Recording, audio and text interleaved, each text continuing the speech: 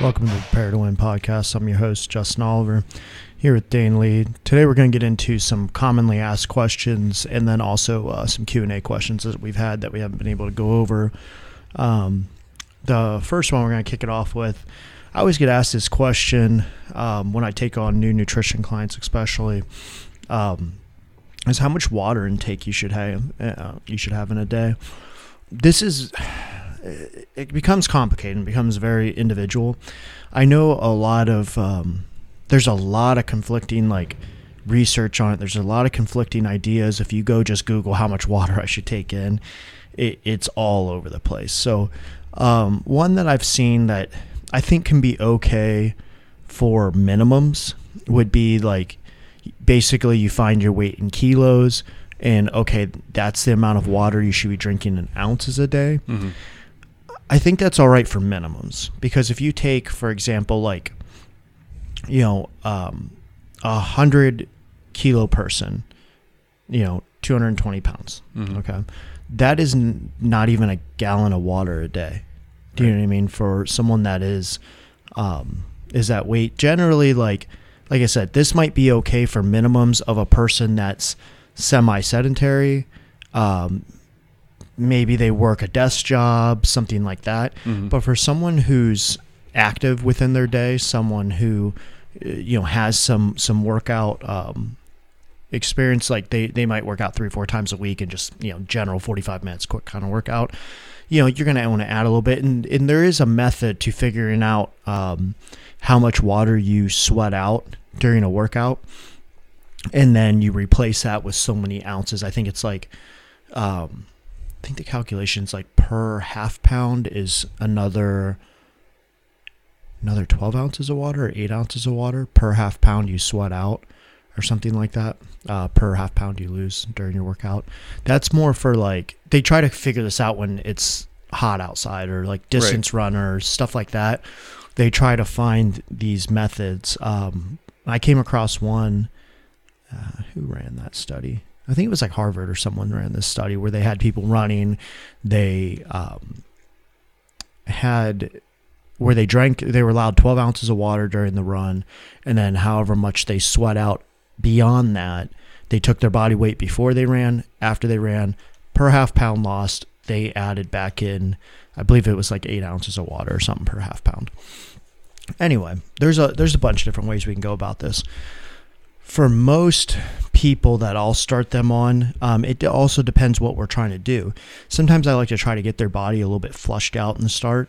So we might go with 75% of your body weight in ounces.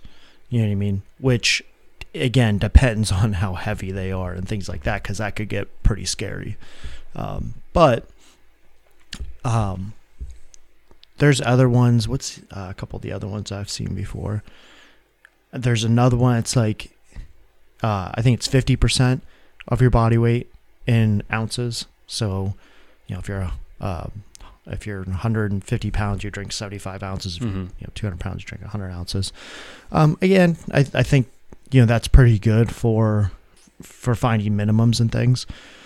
And then you're gonna have to take into account, okay, what's my activity level? Am I someone who's doing high intense training where I'm sweating heavily all the time, for 20, 30 minutes? Am I someone who's doing powerlifting where it's okay, I might build up a sweat, but it's not excessive. What environment are you working out in? Are you working out in the heat? Are you working out in a cooler, AC, facility during the summer? All these things you kind of have to take into play. And, from there, we're not going to get into the electrolytes and the sodium and all that stuff. We're just talking just straight water. From there, also, you have to consider what's kind of your goal too. You know what I mean? So if you plan to lift and then you plan to go on a run afterwards, you're not going to just lift, not drink any water and go on a 4-mile run. Right. You know what I'm saying? So you have to kind of play with it there. And then the other thing is, there's a simple method called a piss test. You literally just pee and you take the color of your urine and it will tell you if you're dehydrated or not. So if you drink X amount for, try 3 or 4 days, if your pee is yellow, dark yellow, especially getting into like more of a brownish look, that's not good. But there's good indicators, like, a light yellow is okay, to clear, and now you don't want to consume so much water that you actually flush everything out too much too. And I think that's a problem.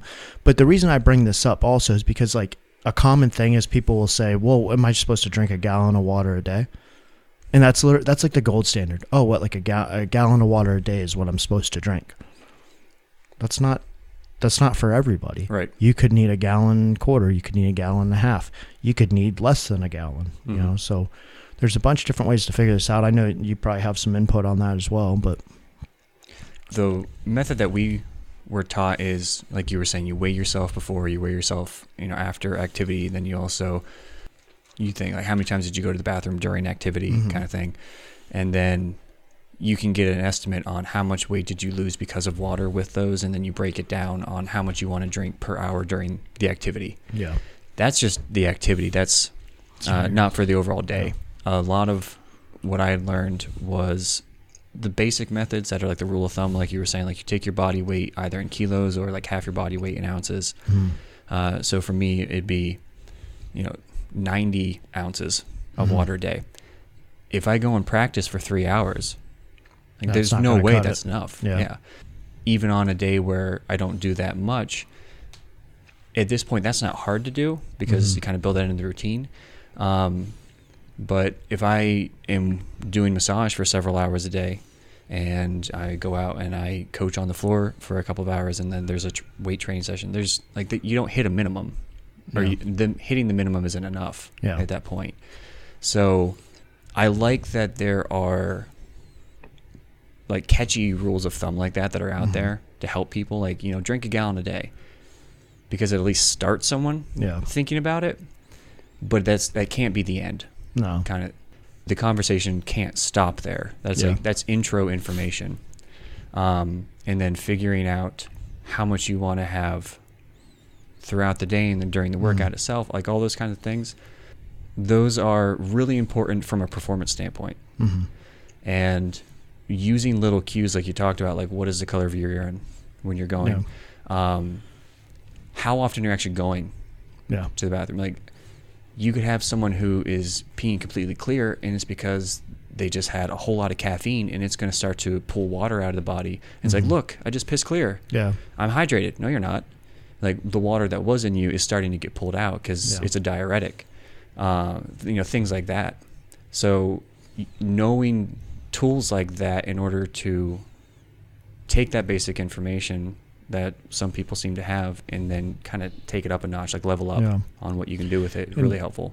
The timing of it that you're kind of talking about, that's important too. So in the morning is a time when you need to take in, even if you feel like, oh, I drank some water, no, drink more. In the morning especially, because you got to remember, you unless you're sipping a bunch of water through the night, like you probably haven't had any water for 8-9 hours, maybe longer if you didn't drink much before you went to bed.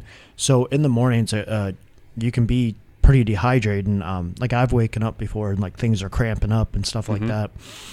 So drinking in the morning, I usually drink these water bottles. You always see me carry them around. I always drink, let's call it 32 ounces of water right there in the morning within probably the first, I'd say hour and a half that I'm up, and then I refill it and, just kind of go about my day. So, morning important, before workout important, throughout the day is important, but, get a little bit before the workout. It's a good time to start throwing in, maybe a little bit of electrolyte powder, maybe, a little bit, if it's in the summer, something like salt, stuff like that. Things that are going to help kind of hold that water. Glycerin is good, things like that. They're going to help hold that water in a little bit. And then during the workout, post-workout is very important to keep getting your body hydrated throughout that time as well. So, yes, you should be drinking water all day, but it's very important that you don't allow yourself to become overly dehydrated during a workout, before a workout, intro workout, you know what I mean, during that time, because you got to remember your muscles are moving and things, and they move better whenever you're hydrated. Your performance can drop significantly. 3, 4, 5% if you're depending on how dehydrated you are. And if you don't think that matters, that can mean missing, in powerlifting, that can mean missing a lift, missing reps, things fatiguing quicker, stuff like that. So I had info on that one. I brought it up here as you were talking earlier because I wanted to try and find it. And they did studies on it where they showed that if someone started to have like even a 2% drop in hydration, they could have like a 6 to 7% drop in increase. Now, this was time to fatigue for runners. Yeah. I mean, but that concept, maybe it's not that exact percentage when you look at something like powerlifting or weightlifting or something like that, but that doesn't mean it doesn't exist. You're still going to see a performance detriment in the training. From something as simple as just drinking water. And when you talk about the timing of it, it's so crucial to have that routine, because if you get to the point where you're thirsty, it's too late. Nope. Like your body isn't going to be able to take in that water in a way that's going to be useful for that workout if you're relying on water during the workout. Yeah. It's got to be the water that you're drinking in the morning before you get there, and then you're maintaining it with what you're drinking during. And hydrating after is setting yourself up for hydration the next day. Yeah. Like all those steps and the timing are super important, not just in the moment, but for the continual hydration from workout to workout. I think, since I've been young, playing sports and things, we actually had a athletic trainer that was actually had a brain, and he taught us a lot of things. And that I remember that stuck with me. I probably was 15 when I heard that the first time. He said the same thing. Like, if you're thirsty, then you're already dehydrated. And they would make us, like, during 2-a-days in the, in the middle of the summer, they would have us, every so often there was like a timer. Okay, everyone has to go drink water and then come back. You know what I mean? And sometimes it was a 2-minute break, get water quick, everyone, let's go back. And sometimes, it was a 10-minute break, sit in the shade, drink water, have a piece of fruit, and then come back. And it was like, those little things, those little tips helped a lot, and it kind of stuck with me, especially on that water side. So I've never really had too much of a problem with drinking water. The other side of that, for those that take like anabolics, it's very dumb to take anabolics and allow your body to get dehydrated. Your internal organs, liver and kidneys and things, already have enough work to do. Oh god, and dehydrating yourself isn't going to make it any better. And also, like, there are certain things that you take that are going to need, how do I say this? They help you retain more water, or they want to retain more water, so you need to give it more water. There are some things that you take that are very drying, so you need to make sure that you're properly hydrated. So I was wrong. I double checked it. 2% drop in body weight from water is 10 to 15. Yeah. And then 3 to 5% drop in body weight from water begins to compromise cardiovascular function. So it's really not that hard. I mean, how many times have you done a hard workout in the summer and you go and weigh yourself and you drop like 5 pounds? Yeah, from sweating your ass off. I haven't done the before and after weigh in a long time, but I've done it before where it was like, oh, yeah, back when I didn't even weigh this much, I was like, oh shit, I lost 4 pounds during that. So it's very important to get that done. And cutting weight, if you have to do it, you gotta remember, like, that's one minute time of dehydrating yourself, and that's why, though, it's important. Those stats are why it's important to get your weight down instead of doing a harsh water cut. You want to do it in a manageable way so you don't have to worry about those detriments. Because if you don't bounce back, you're fucked. So performance hit.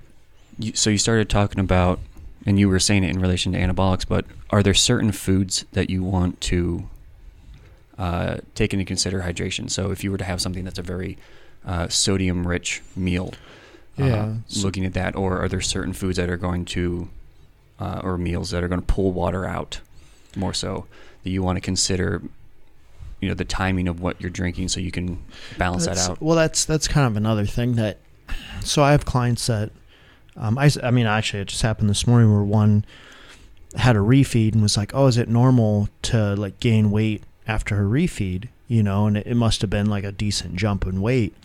And it's like, I've seen it go both ways, but in that, I don't know what you ate.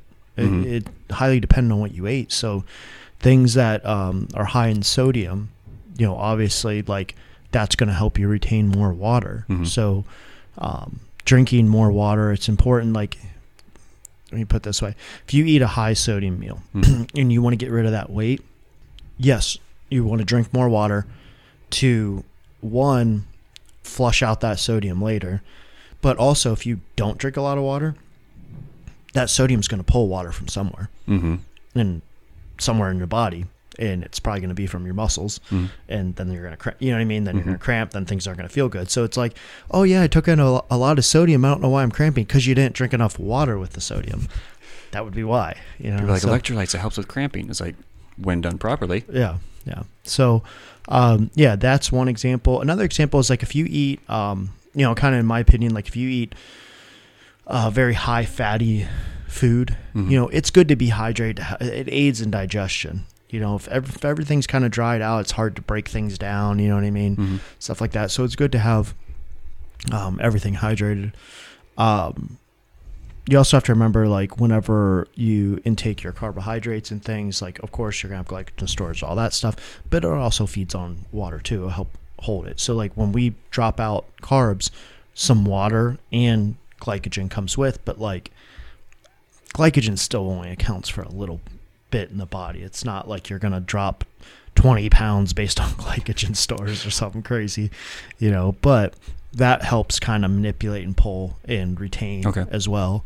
So if you ever, especially if people are dieting and then eat a heavy carb meal and drink a ton of water, it almost looks like someone took them and like inflated their muscles. Yeah. Because everything just pops out. So, things to take into consideration there. That's why, like, I have my clients, I tell them, weigh yourself one time a week on your check-in day. Because if they sit there and weigh themselves every day, it starts to get in their head. And they don't correlate like sodium intake to water gain to maybe you ate something that takes longer to digest, and it's not digested, mean you have poop in you, things like that. So, people don't take into play like every little thing. I watched my weight earlier this week. I started eating a little bit more carb intake, things like that, more fatty intake, just overall caloric intake. Plus I had some high sodium meals. I watched my weight jump 4 or 5 pounds, and it's like kind of sat there. I know if I bring down my sodium, I'm probably going to flush out a couple pounds of that pretty quickly. Yeah. So it's like always funny. You hear this a lot in like Gen Pop people is like, oh my God, I went on a trip this weekend. Oh, gained so much weight.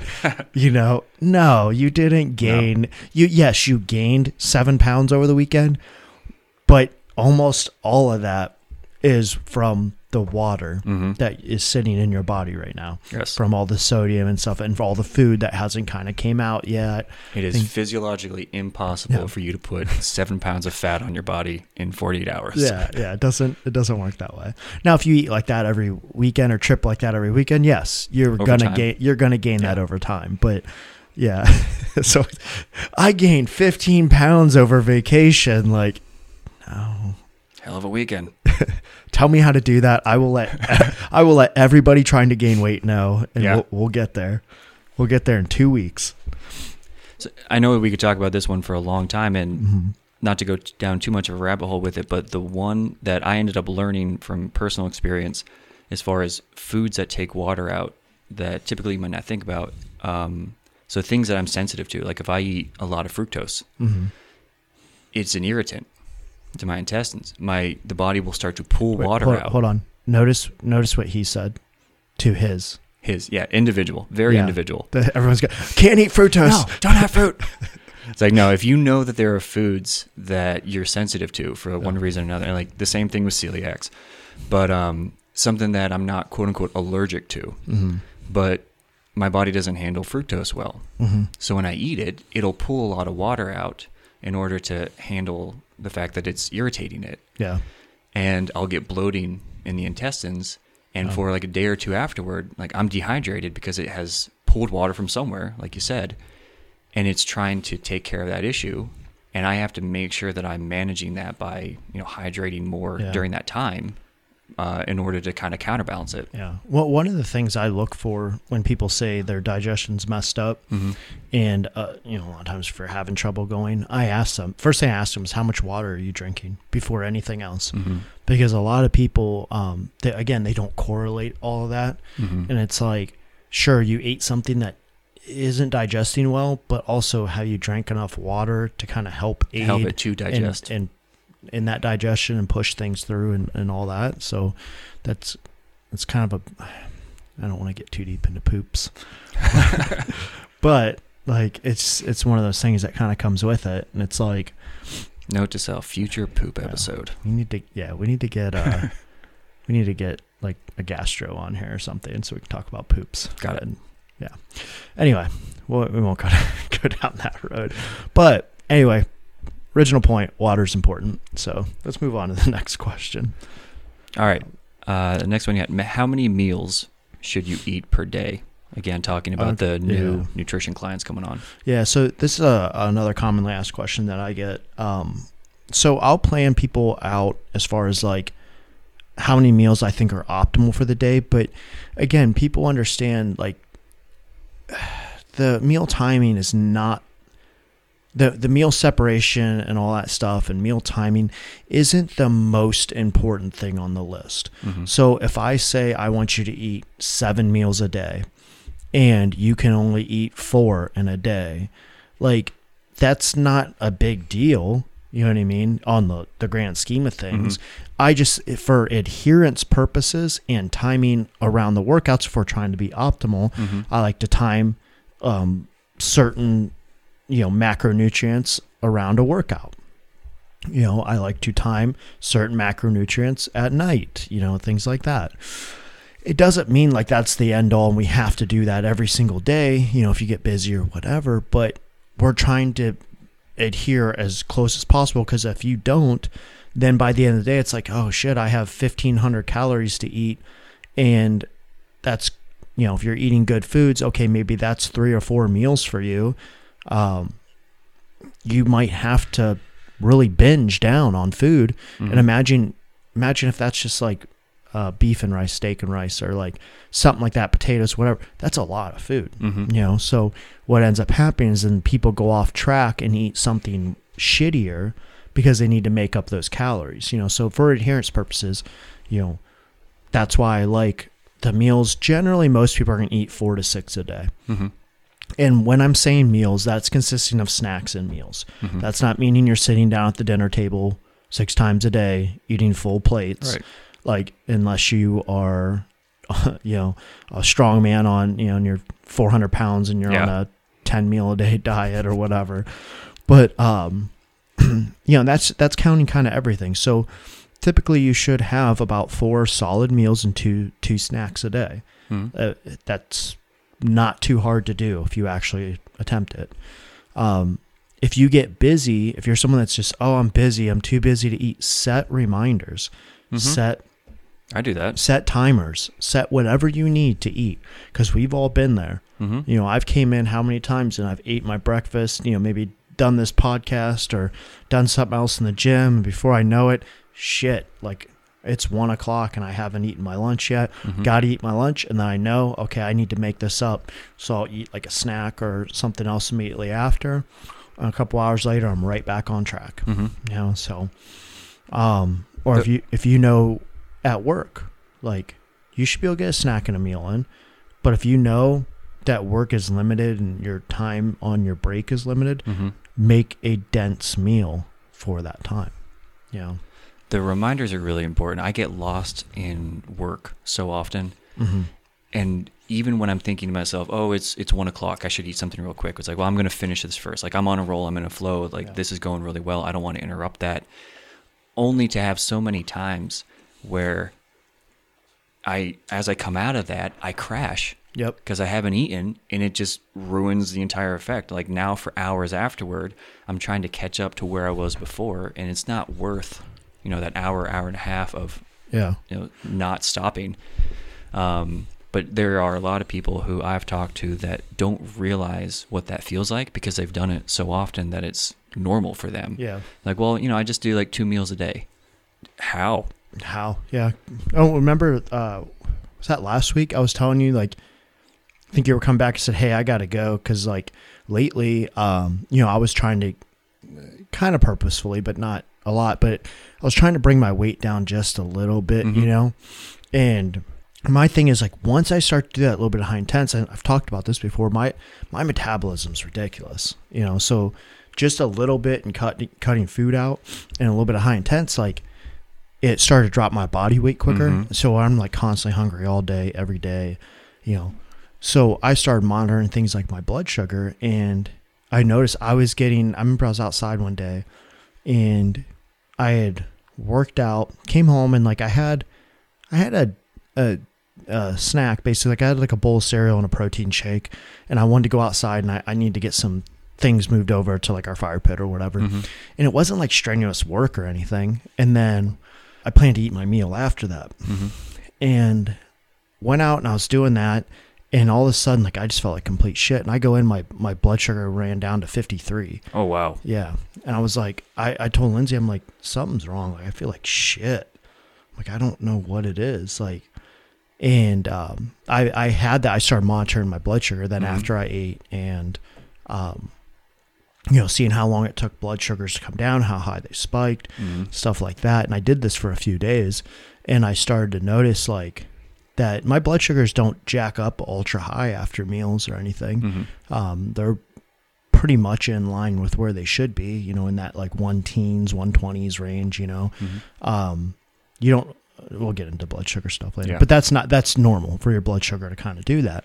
And then, it comes back down or whatever. But like to crash, like I started looking all kinds of shit up. I'm like, why is it doing this? And I realized, I'm like, oh, dumbass, you probably restricted too many calories too quickly, and that's another thing. But people live that way every day. It's like you said, they don't realize like the effect it has. And I can tell usually about 20, 30 minutes before I'm like, you start to feel like just a little bit unfocused. You start to feel like you're dazing out a little bit. You feel like a little bit weak and stuff. But there's people that live their life like that every day.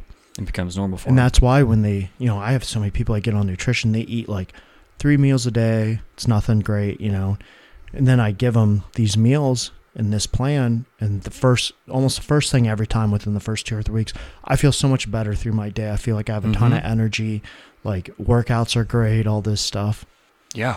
How many times have we said it is literally life-changing when you realize how much energy you're supposed to have simply by eating enough. And eating the proper food even too. But just simply eating enough is a whole other thing. Yeah, so that kind of touches on that. What we got next? At-home massage for bicep pain, moving into the recovery realm. So during the whole shutdown with like quarantine, the pandemic and everything, there were a number of online clients that I was working with. Like I would just do a video chat with them and helping them out with some bicep issues. And this is what I thought of when the question came in, was trying to figure out how to help someone and there wasn't context around like bicep pain. So you could do a really general, just like sit there and dig in with your fingers, or like, do what we would call effleurage, or like a stroke method where it's just like, squeeze and running up it.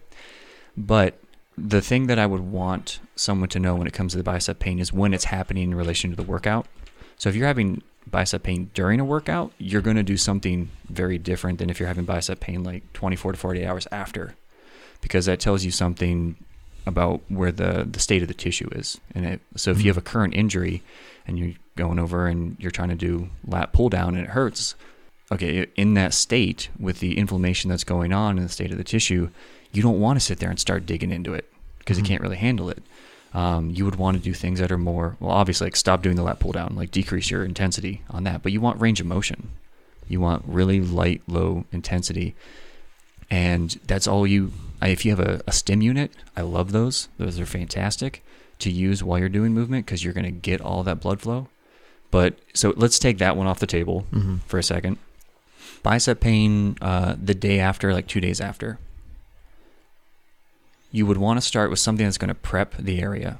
You can foam roll it, you can hand massage it, you could hypervolt in this case is actually really good because you want to think of that initial portion as like the warm-up massage. Like as getting ready to do what you're going to do. Second one, as you're doing it, is you start to do what's called transverse fiber, where you're going perpendicular to the muscle. So the bicep runs, if you think like from the elbow up to the shoulder, you're going across that. And you're not doing a ton of it, maybe like a minute or two going through, but that's really stimulating for the fiber and the blood flow. As you're doing that, start paying attention if there's like one or two areas that are hypersensitive. You're going to hit those, you find those trigger points. Push pressure on it. You get to like a 5 or 6 out of 10, and then you start moving with that. So you just think of it like a bicep curl. Yeah, get blood flow. Yeah. So you're forcing it to like stretch and open up on that one area, but you're not doing it so much that you're going to irritate it and like start having more pain the next day. Yeah. I mean, you're talking 5 minutes of work going into it, and when you're done, you do a nice easy bicep stretch. I mean, I would just say look one up on YouTube with it. It'd be a lot easier than trying to explain audio. So you don't just put a 100-pound piece of steel on it. Right. That you don't just do that. I thought that's okay. It's becoming a popular thing. Tempering. Yeah. Different conversation. All right. And then when you're all done, you give it a light exercise. You take a band, you do some curls, you do a light lat pull down, anything like that where you're going to get some activation in there. Like that's an easy go-to for at home. And as long as you're not doing that like every single day, 'cause you don't want to do trigger point every day. Yeah. Just like you wouldn't want to do deep tissue every day. Maybe like an every other. And just don't overdo how often you do it. And you can see really good results from doing something that simple. I mean, we can do a video easily enough, like showing how to do that. But, people are like, well, I'm going to do the stim unit. I'm going to scrape it. And I'm going to do cupping on it. And I'm like, those can be good. But it's the timing of when you're doing it. And if you do all of those at the same time, you're going to cause more harm than good. Well, I shouldn't say harm necessarily, but more irritation and inflammation than any benefit going through it. That's what, like I know when I've had my pains, like I try to, how do I say this? I leave like the big things to you because I feel like if I'll do my mobility and I'll start like with my elbow, like, that I've had recently, like I've been, I'll do some things like I'll push on the end of the tricep head and things like this, but I don't go like digging the back of the butter knife into it. I don't like do anything crazy at home because I don't want that irritation to actually make it worse. You know what I mean? And I think there's people that'll do that. They go automatically like to the top end, like I said, like they'll start tempering areas instead of like, that's not what you need. Like you might just need a little bit of blood flow. You might just need to, like you said, a little bit of trigger point or something, not stick this, whatever they are, 40 pound, 80 pound, 100 pound piece of steel into that area. Like that's not always the end all be all and the cure of everything. So can it work? Yes. But I mean, the more specific the tool you're using, the more specific the time it needs to be used. I think again, because we're experts in everything because of the internet, I think that's the problem is like you see people that, and you know what, a lot of the people that do it are the people that are also doing their own programming and don't think they ever need to know anything from anyone, but they just like grab all these tools that make no sense and they just put them into their recovery and like, oh, this should work. I wish people would think of recovery. I know I've said it before. I won't go down too far with it. But think of it like carpentry. Every tool has a specific purpose and time to be used. Like, yeah, you can use a hammer to put a screw in, but it's going to look like shit afterward and it's not going to work really well. Or you could just take a freaking screwdriver and it'll go easier and it'll happen faster and it's going to look way better. You're going to have a better result as you're going through. It's like, and the more specific the tool that you have, not everything is just like duct tape and WD-40. Yeah. Like some things are way better. Like dry needling is super effective when it's done at the right time in the right way. And when you just throw it in kind of like on a whim, it doesn't do any. Well, it does do things. It just, those aren't beneficial. And like same thing with tempering. I wish there was like a specific like outline of stages of doing things. But I know there's so many problems out there. It'd be hard to say that. But like, here's this, like if someone has pain in the bottom of a squat, in whatever, their quad or something, I don't know. You know what I mean? Yeah. Like, or maybe it's at this range, they start to get patellar pain or something. Do you know what I mean? It's like, okay, we can diagnose that and we know the steps to take to get back to full function, right? But like, I wish there was, okay, we're going to start with this protocol, then move to this, then we can move a little bit more extreme to this. You know what I mean? Yeah. And that might look like, okay, again, I'm just talking out my ass here, but like it could be like, okay, first we're going to massage the area lightly. We're going to do a little bit of trigger. Okay, kind of didn't go away. Okay, let's try some stim in here. Let's try a little bit of cupping. Okay, maybe that. Okay, now we go to dry needling, or you know what I mean? Like the more invasive things. It's like, it'd be so nice if there was just a step-by-step protocol. And I know that's not possible for everything, but like just so people can kind of understand, like, here's minute and here's where you could end up. You know what I mean? A scale, because it's just not scalable. I think that's the whole problem with it. It's just hard for people to grasp it. Do you know what I mean? And very individualistic. Yeah,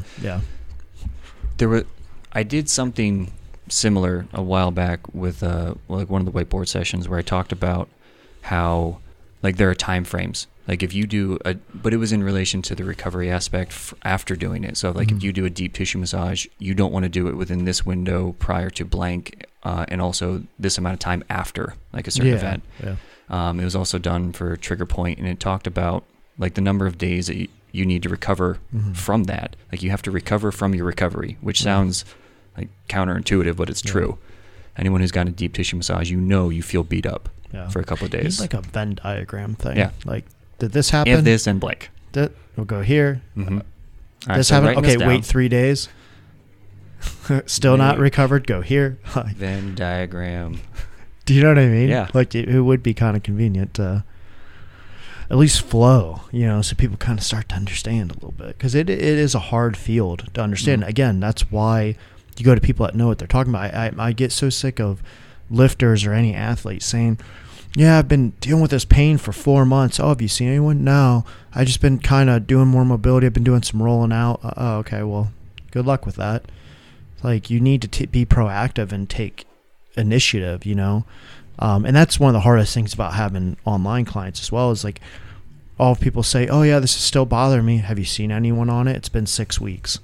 If something is bothering you that long, it's probably been time to ask someone who it can be there hands-on or is more of a professional on it. So anyway, there was this fantastic breakdown from it was like 10 years ago that I first heard this, where they talked about the different levels of recovery, but they didn't say necessarily specific examples, but they did like phase 1 for recovery or level 1 for recovery were the things that you could do by yourself, no equipment. So like stretching,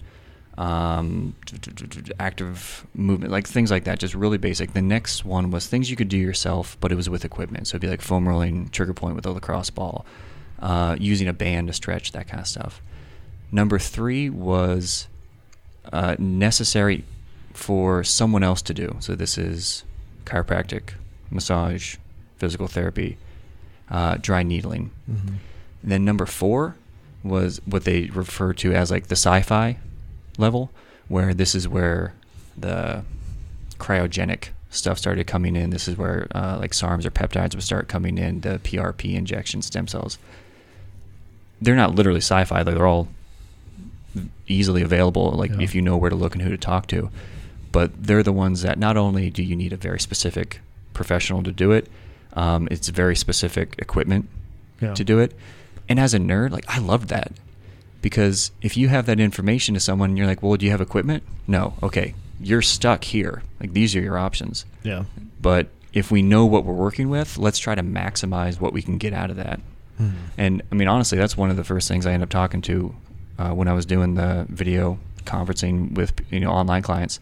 It's like, what do you have available? You have a butter knife? All right, we can do IASTM or like scraping. You have a trigger point? Like you have a tennis ball, lacrosse ball. You have a soup can. I can make a soup can work for trigger point if I have to, and just MacGyver this shit.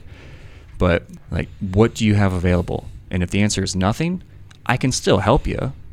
It's just now we know kind of like what level we're working with on how much I can help. Yeah.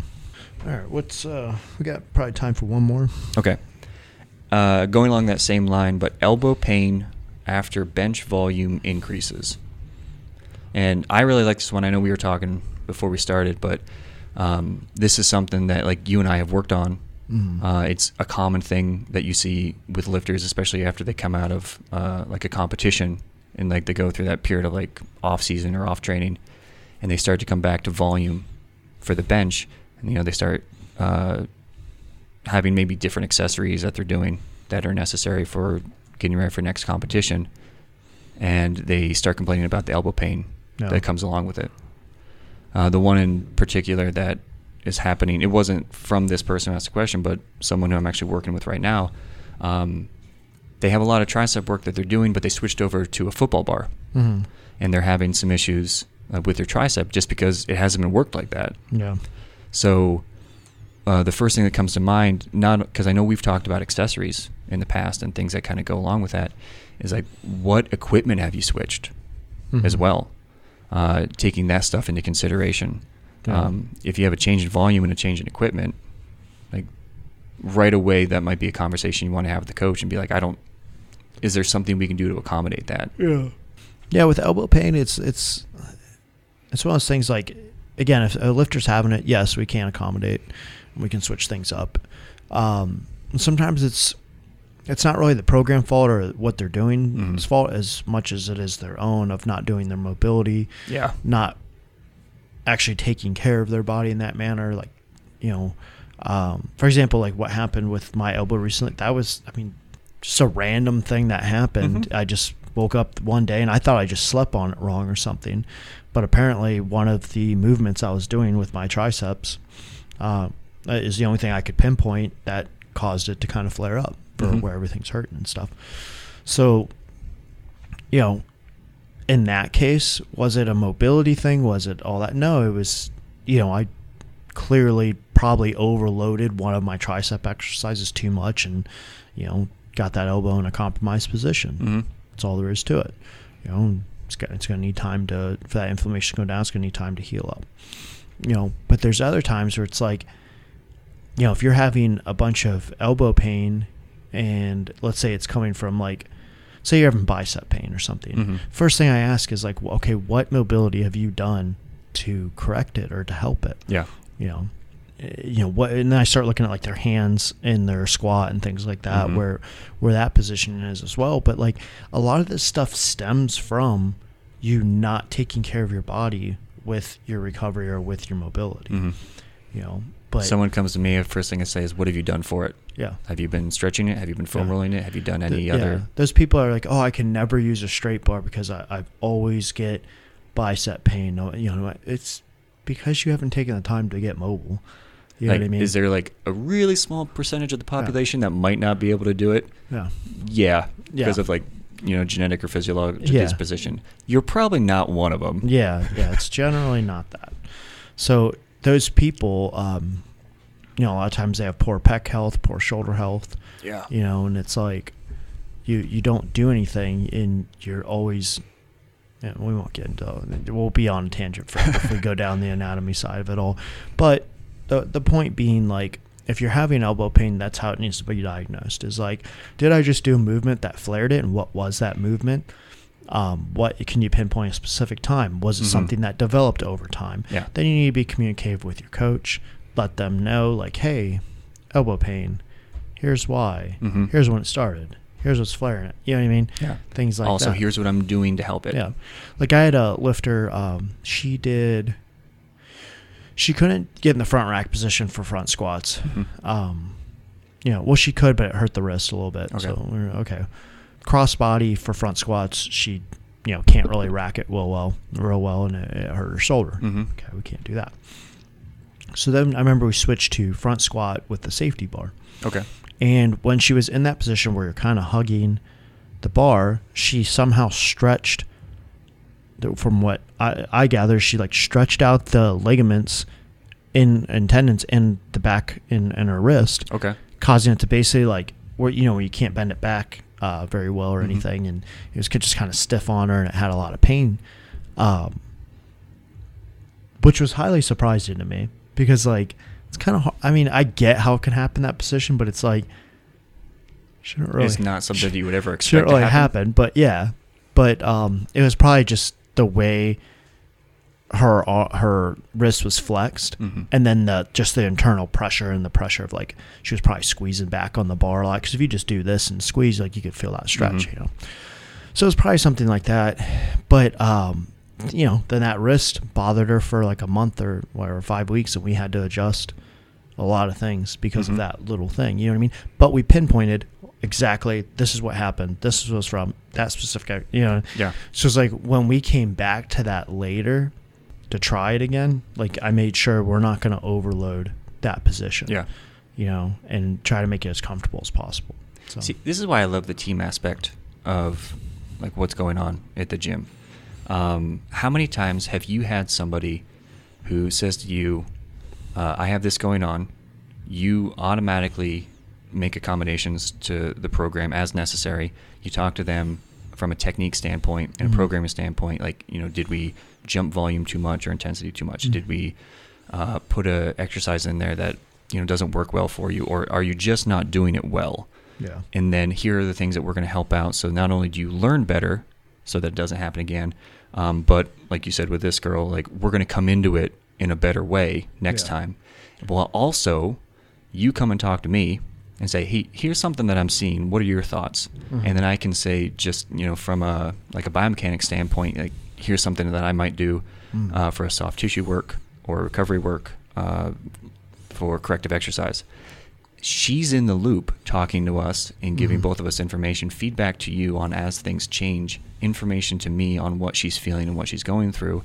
And it makes everything so much easier to do. Things get repaired really fast. Yeah. It's a complete different situation than if she were to just hang out for 6 weeks, not mention anything to you because she doesn't have good communication. And like you said, she eventually says like, hey, I can't do this at all, and I haven't been doing it for 3 weeks. Yeah. Why haven't you been doing front squats for the past 3 weeks? Well, it hurts. Why didn't you say something? Yeah. Well, how long has it been going on? Like for like 6 weeks? Have you talked to someone? I don't know who to talk to. Yep. Yeah. Well, that's the other flaw of a lot of trainings. Like communication's 100%. You know, well, I shouldn't say 100% on the client to communicate with the coach. Everyone needs to be communicated, but the client needs to communicate with the coach. Like, if we don't know, we can't help you. One. Two, like I have, there's, I wish I could pull it up. Our friends down in Kentucky, one of them actually posted something good on this, is like about like clients checking in and things. Like, it's your job to check in with your coach. Like, we're not going to hunt you down. We're not going to, you know, come find you and like, hey, you haven't checked in, or like whatever, you know. Once a great while, if I don't hear something from someone, you know, I might give them a time or two. Hey, how's things going? Haven't seen you check in. Or, you know, hey, I need lifting videos if they haven't been sending them or something. But once you get that like one time, if you get that time, I'm not going to come babysit you. I'm not going to do it again. If you're not sending your stuff, then, you know, if you're not communicating these issues, don't know what to tell you.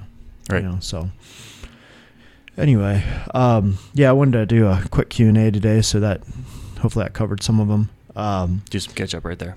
Yeah, not much coming up. By the time this comes out, Dan should be doing a seminar thing, or his level 1 course, so hopefully you signed up for it, because we told you about it a couple times. That's right. Check out on the website soon, hopefully by this time, I should have some different things on this template to be able to kind of sign up for your first month on it. If not, just email the gym and we'll get you set up on the 52-week powerlifting template.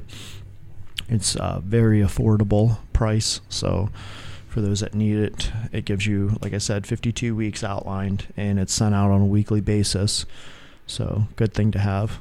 Yeah, so that should be up there. People have been asking about the meets and things and when we're going to do them. All those registrations and signups, we do have a couple meets that are going to be scheduled. Hopefully one in August now, the Kentucky Open, and then 2 in the fall. Those registrations probably won't come out until about April or May. So for everyone asking, pay attention to that. We will announce it a lot, and you'll see it spread a lot. And then we'll have registration on that same website under events. So we should have all that up on the site here soon. Yeah, that's pretty much it for today. You got anything else? No. Well, we'll see y'all later. Have a good one.